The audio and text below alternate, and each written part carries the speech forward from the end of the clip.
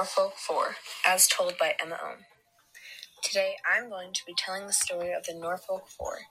These four men, Daniel Williams, Derek Tice, Joe Dick Jr., and Eric Wilson, were all charged with the rape and murder of Michelle Moore Bosco. They were falsely convicted due to being coerced into giving false confessions.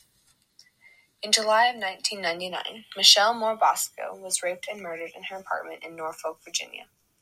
Police began by targeting her neighbor, Daniel Williams, but after threatening him with a death penalty, they found that the DNA from the crime scene did not match Daniel's. They then focused on three men whom they believed to have gang-raped and murdered Michelle. These men were Joseph J. Dick Jr., Eric Wilson, and Derek Tice. However, none of the evidence from the scene of the crime revealed that it was in fact gang rape. After DNA tests revealed that the DNA from these men did not match the DNA at the scene, the police charged three other men, but these charges were dropped because Derek Tice wouldn't testify against them. Later, the police received a letter from Omar Ballard saying that he had committed the murder and had done it on his own. The DNA from the scene even matched Ballard's, but the other four weren't off the hook yet. Eric Wilson received 8.5 years in prison for rape, but pled not guilty. Daniel Williams tried to withdraw his guilty plea but ended up with a life sentence. Joseph Dick Jr. was also given a life sentence. Derek Tice was given 2 life terms for capital murder and rape. By the end of the trial, authorities were saying that there had been 8 people involved in the rape and murder of Michelle Moore Bosco. Fortunately, after 20 years, all of them were full pardons, but the road to get there was long. Eric Wilson got out of prison in 2005. Joseph Dick Jr., Derek Tice, and Daniel Williams received conditional pardons, but they still had to register as sex offenders. Tice was granted a full exoneration in 2011. Dick and Williams were both declared innocent in 2016, and in 2017, all 4 men received full pardons from the governor of Virginia, Terry McAuliffe. All 4 of them were U.S. Navy veterans who spent almost 12 years in jail for something they didn't do. The detective who gave all the false information had a history of coercing false confessions. Omar Ballard, who admitted several times in court to committing the murder, is now serving 2 life sentences. There was no evidence linking the other 4 men to the murder. False confessions are not uncommon in cases where the police put suspects under extreme pressure when interrogating them. In this case, the police did the same thing to all 4 of these men, who all had clean records and were only suspects based on false witnesses. The only reason Daniel Williams was a suspect was because one of Michelle's friends told the police that she saw Williams leave Michelle's apartment late at night, which turned out to be false. The same thing happened to Tice. Derek Tice was threatened with a lethal injection if he wouldn't confess. After 20 hours of exhausting interrogation, he confessed to a crime he did not commit. Joseph Dick was Daniel's roommate. He had a perfect alibi, as he was working on a Navy ship that night and was instructed to sleep there.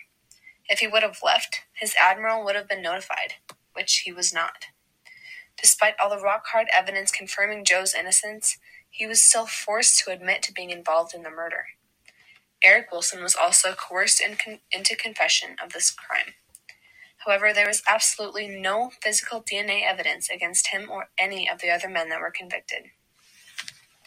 Eric Wilson states in a press release, "I speak for all 4 of us in expressing our deepest thanks to Governor McAuliffe, who has given us our lives back with these full pardons.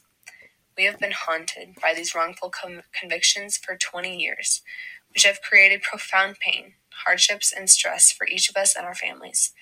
We now look forward to rebuilding our reputations and our lives."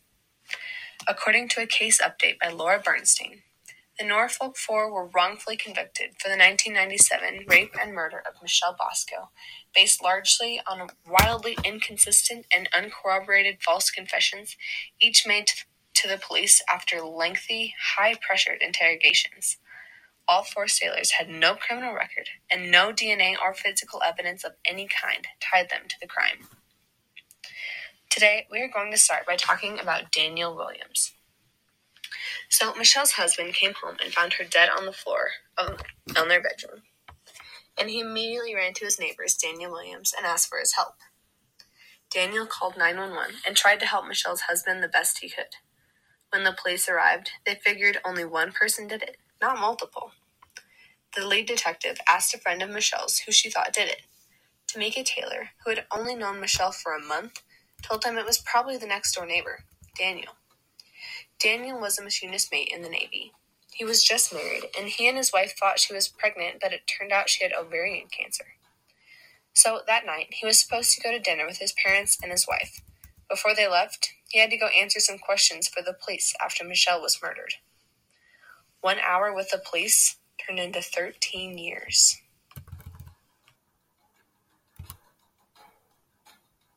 During the interrogation, they began accusing Daniel of the rape and murder. They made him take a polygraph test, which he passed, but they told him he failed it and he needed to start telling the truth. That was the beginning of a very intense interrogation, which lasted almost 9 hours. Daniel stood his ground until a new detective came in. This was Detective Ford.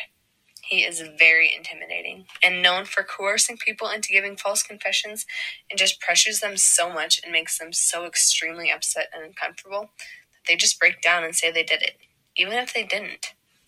There is so much psychological pressure in these interrogation sessions.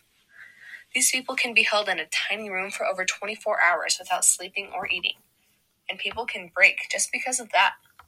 So when people are so confused as to why these guys confessed to doing something they didn't do, they gotta put themselves in their shoes. They are sleep deprived, hungry, scared, and probably extremely frustrated that this guy is screaming in your face to tell the truth when you know you didn't do it. But the guy won't let you go until you say that you did. It's your only way out. Daniel's confession didn't even match the facts of the crime. Daniel said, quote, he hit her with a shoe and with his hands. But that is completely inconsistent with what happened. She was in fact stabbed and strangled. After the detectives found that out from the autopsy report, they made him come back in and made him change his confession to correlate with the report.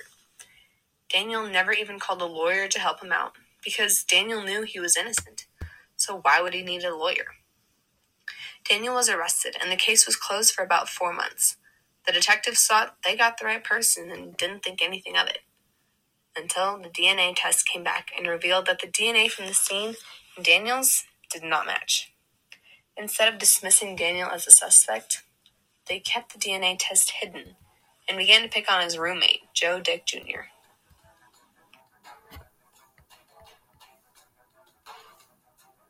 Joe struggled in school and was pretty socially awkward, but he was a nice, shy kid that no one would ever believe to have done something like this. He was also questioned by Detective Ford, who basically convinced him that he had been involved in the crime, even though he hadn't. Joe had also taken a polygraph test and was told he failed. They never released the results of that test. The interrogation was very similar to Daniel's in the sense that it was so awful and intense and almost unbearable to deal with mentally. Ford kept telling him that they could prove he was there and he did it. So Joe finally broke. He confessed and he said to, quote, get them off my back. Joe was arrested and thrown in jail. He actually did get a lawyer, but even his lawyer thought he was guilty. Mr. Fabanero, his lawyer, actually called Joe's parents and told them that their son was guilty and that he had definitely been involved in the crime. He thought there was no way to get around that confession. Joe just went throughout the whole case telling people what they wanted to hear so they wouldn't hammer on him so much. One key fact here is that Joe included a man called Eric Wilson in one of his confessions. Joe involved Eric in the crime and Eric was arrested. Eric had just gotten off his Mediterranean cruise. He was also in the Navy, and he said he hardly knew Joe. So now I'm going to read a comparison of Eric's statements with some of the physical evidence. So Eric said that Daniel and Joe raped Miss Bosco in the living room. The physical evidence states that Miss Bosco was found in the bedroom. Eric said that he pinned Miss Bosco down while Daniel raped her. The physical evidence states there was no bruises on Miss Bosco's wrist or arms, and no other defensive scrimmages or injuries on her body. Eric said that Daniel hit Miss Bosco in the face. Miss Bosco had no bruises on her face or head. Eric said that Daniel and Joe got rough with Miss Bosco during the rape. Miss Bosco had no bruises or other injuries anywhere on her body except the strangulation marks on her neck. Eric said that he woke up the next day with a fresh scratch mark on his arm, and he thought Miss Bosco scratched him. Eric's DNA was not found on the blood underneath Miss Bosco's fingernails. Only Omar Ballard's DNA was identified on the fingernail clippings. This just goes to show that when they were being interrogated, they were just put under so much pressure that they just had to make things up and confess just to get out of it, because it was so awful.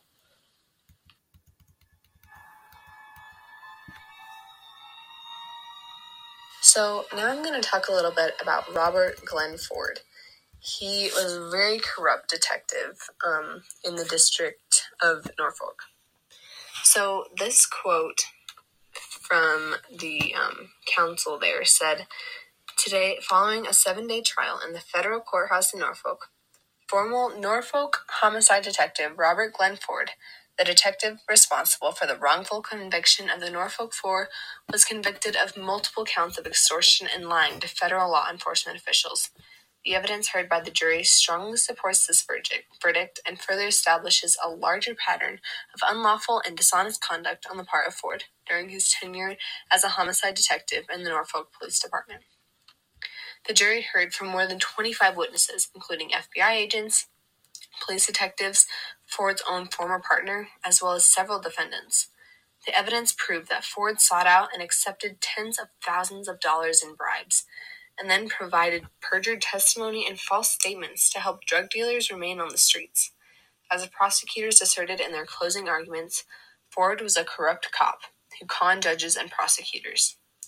From the start, the Norfolk Police Department failed in its duty to properly oversee the actions of its rogue police officer. For years, the Norfolk Police Department turned a blind eye to Detective Ford's misconduct. Then, rather than objectively investigating serious allegations that Ford accepted thousands of dollars in bribes, or better yet, seeking an independent investigation by an outside agency from the start, the NPD instead assigned 2 of Ford's former friends and colleagues from the homicide squad to conduct what not surprisingly turned out to be a questionable investigation at best. Shockingly, at least one senior NPD officer in the investigation refused to cooperate with the FBI and rebuffed requests from federal prosecutors to even discuss the allegations against Ford. Detective Ford's pattern of rampant, unchecked misconduct included pursuing the Norfolk Four, innocent men convicted of a crime they did not commit. The Commonwealth should no longer allow the grave injustice suffered by the 4 former sailors, Daniel Williams, Joseph Dick, Eric Wilson, and Derek Tice, to continue. Authorities should immediately concede that the Norfolk Four convictions are invalid and should finally and forever dismiss the charges against them. Justice demands nothing less." End quote. So thankfully, our story has somewhat of a happy ending. After so many years, quote, "Joseph Dick and Daniel Williams, 2 of the 4 innocent Navy veterans known as the Norfolk Four, will no longer face prosecution by the Norfolk Commonwealth Attorney Office. The Commonwealth's decision not to pursue the prosecutions, which was announced in a state court hearing this morning, is further evidence that the Norfolk Four, Mr. Dick, Mr. Williams, Derek Tice, and Eric Wilson, are innocent and should now receive full pardons to clear their name once and for all. We are pleased that the Commonwealth has stopped pursuing the wrongful prosecution against Mr. Dick and Mr. Williams, but this case is not over. The Commonwealth wrongly branded these innocent men as murderers and sex offenders and took away 2 of the most important decades of their lives. Governor McAuliffe should grant full pardons to make it undeniably clear that these men are innocent." My biggest question about these 4 is, how did all 4 of them get so unlucky? Like, the one, Daniel Williams didn't even get a lawyer, so he really had no chance. It was just a corrupt detective's word against his. Eric Wilson's lawyer, Joe Dick's lawyer, completely thought he was guilty and didn't even try to help him, told his parents he was guilty, and never even did anything to give him a fair trial. Here's a clip from a documentary. It's called The Confessions from PBS Frontline, and it is Eric Wilson stating his thoughts in an interview.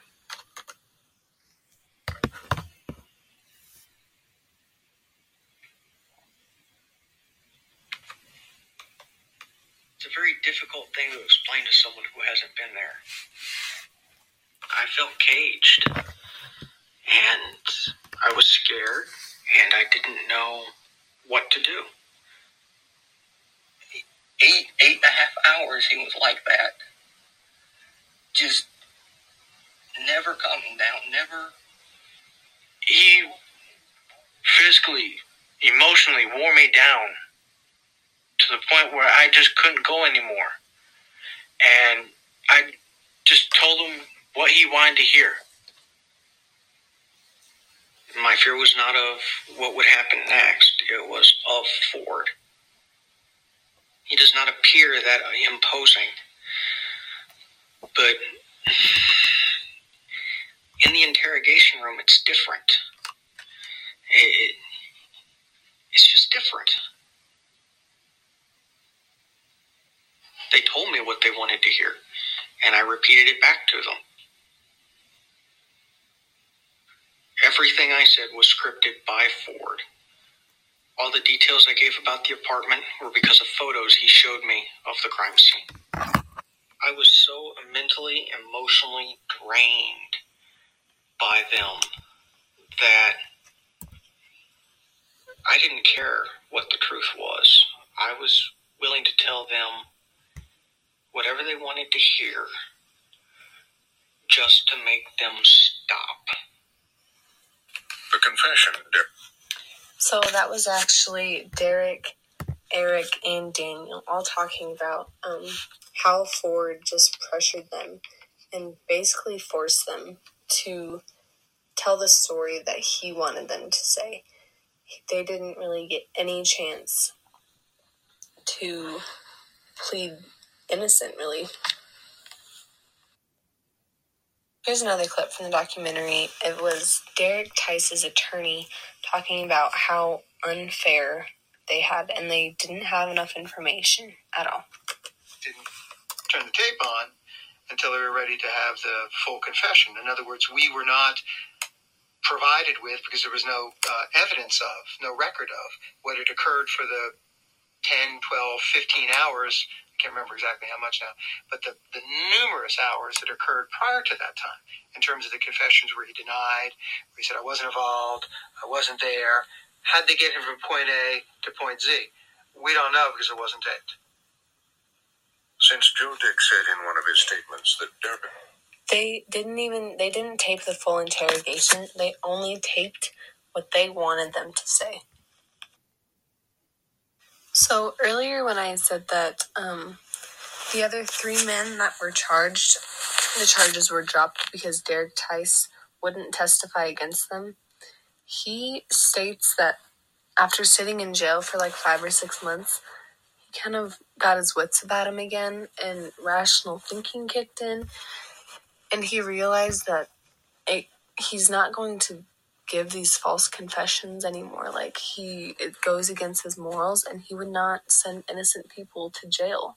The police were just picking out random people and making them testify against them.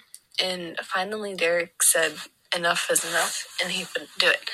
So here's his attorney speaking about the trial where Derek was supposed to testify. It's against my morals to send an innocent man to jail. That was Derek.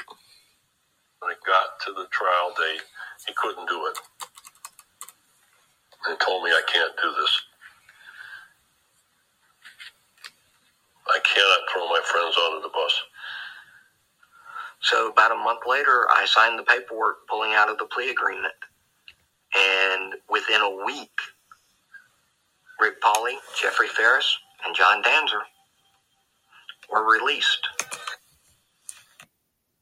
So the biggest thing that confuses me is that the police were given this letter written by Omar Ballard that at the end literally said he killed Michelle Bosco.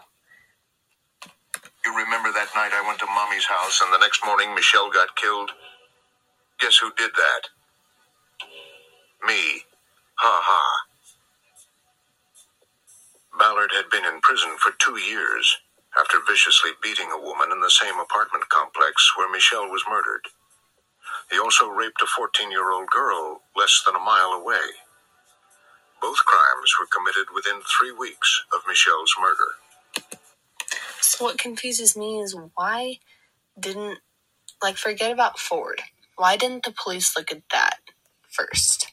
Look for somebody in the area who was committing crimes and who actually could have been a possible suspect, not just pulling random people with no criminal record and no evidence. They literally were handed all the evidence to say that Ballard did it, and they really didn't think anything of it until the very end. And even though they had all of this evidence against Ballard, you would think that the other 4 would be off the hook. But no, they still had to go to trial. Instead of letting all of the other people go and just focusing on Ballard, they just added him to the list. So now they had 8 people involved. They didn't even forget about the other 3. They listed all 8 people and said that they had all been involved in a gang rape and murder. Completely disregarded that Omar even told them that he acted alone. I think their main motive for including all of those other guys was that they couldn't admit that they were wrong. They had made a huge mistake and it would look so terrible for them, but they just couldn't admit that they had done all of that so terribly. So they just included everybody, tried to convict everybody, made everybody go to trial, and then instead of just admitting that they were wrong. So now they're saying that Ballard met them in the parking lot and was like, hey, can I join you? And just joined them and committed the crime all together, all 8 of them. So now the problem with this trial is Joe Dick. They basically forced him to just cooperate and agree with everything that they said and make it sound like, yeah, they were right. So they basically just told Joe that you just agree, you do everything we say, and it'll be okay. We've established that Joe had some problems, per se, and he wasn't the smartest kid in class. And that detective just totally convinced him that he had done it, that he was there, and just totally messed with him psychologically. Here is a statement from Joe. Around the time of Eric's trial, I had started to think or come to the conclusion that, yeah, I was there, I did do this. And that's not a good feeling, thinking that you did something that you never did. Eric's. In conclusion, all 4 of these men were coerced into giving false confessions by a very corrupt detective named Robert Glenford. They were all put into a very stressful and intense interrogation session, and they all just broke and couldn't handle it, and they all gave false confessions and continued to give false confessions in order to prevent themselves from being in that situation again, because it was so mentally degrading and physically exhausting for them. So they were all convicted without any DNA match, without any solid evidence that they were even involved.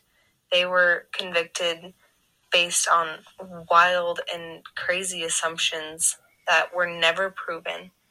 And the police completely ignored the one suspect that could have actually done it.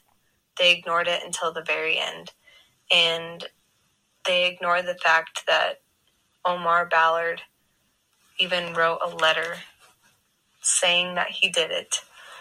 And Omar even confessed to have done it, and they still wouldn't let the other 4 go, simply because they didn't want to admit to being wrong.